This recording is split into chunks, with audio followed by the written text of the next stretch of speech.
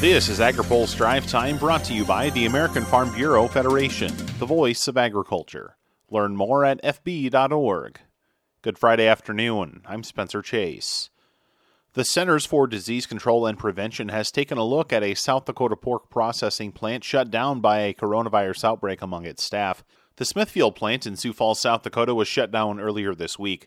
More than 630 employees of the facility have tested positive for the disease.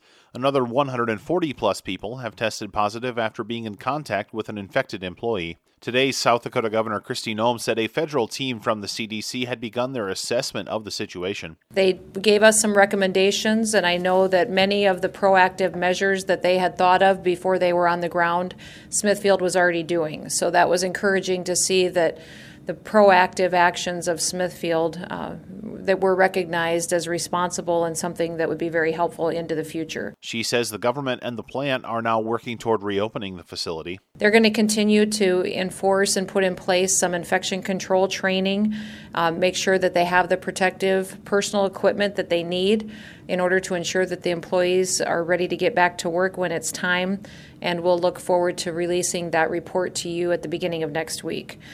In the coming days, we'll be working as well with them to develop a series of measures that the plant can take in order to safely reopen. The facility is one of many beef and pork packers like it to be closed this week. For more on the current state of play in the industry, check out our coverage on agripulse.com. Washington and Farm Country await a coronavirus recovery package from the Department of Agriculture. AgriPulse's Ben Nulley has more. Livestock producers are urging the Department of Agriculture to get the $16 billion aid package right as producers suffer significant financial losses. Kansas Livestock Association President Harry Moser tells AgriPulse the program to help cattle producers must be simple. Bookkeeping nightmare at the FSA office just hinders livestock producers even more. But if they can go in with, they're talking about possibly doing a inventory number on mature cows and setting a date range that you go in and prove you have that inventory and get paid so many dollars per head, whatever that is going to be, we don't know. But that would help significantly. Moser fears losses will have a trickle-down effect later. If you're short $100 or $200 a head on every calf you usually market, you have to think about the effects that's going to have come fall and even next spring. I'm glad they're taking their time. I think they've asked for a lot of input. I know NCBA, I know we have been directly involved in it, but I think it's very important that they get it right to help out what's really going on out here. A National Cattlemen's Beef Association study released earlier this week estimated total beef cattle industry damages of $13.6 billion. The U.S. Cattlemen's Association argues financial losses for all cattle are higher at $14.6 billion.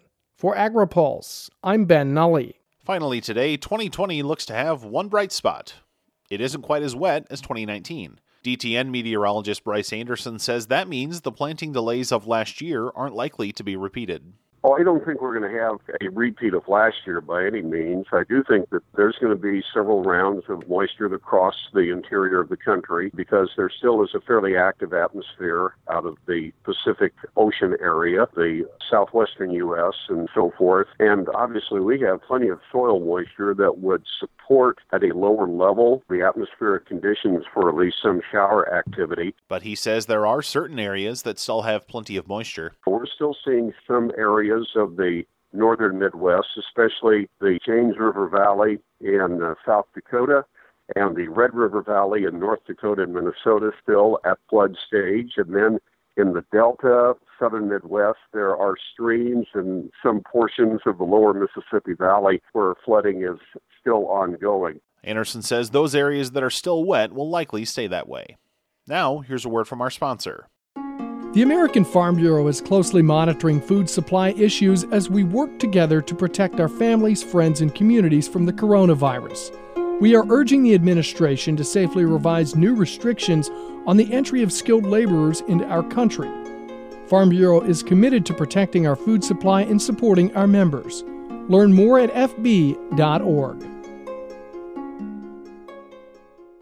That's all for today's Drive Time. For more agriculture, trade, environment, and regulatory news, visit agripulse.com.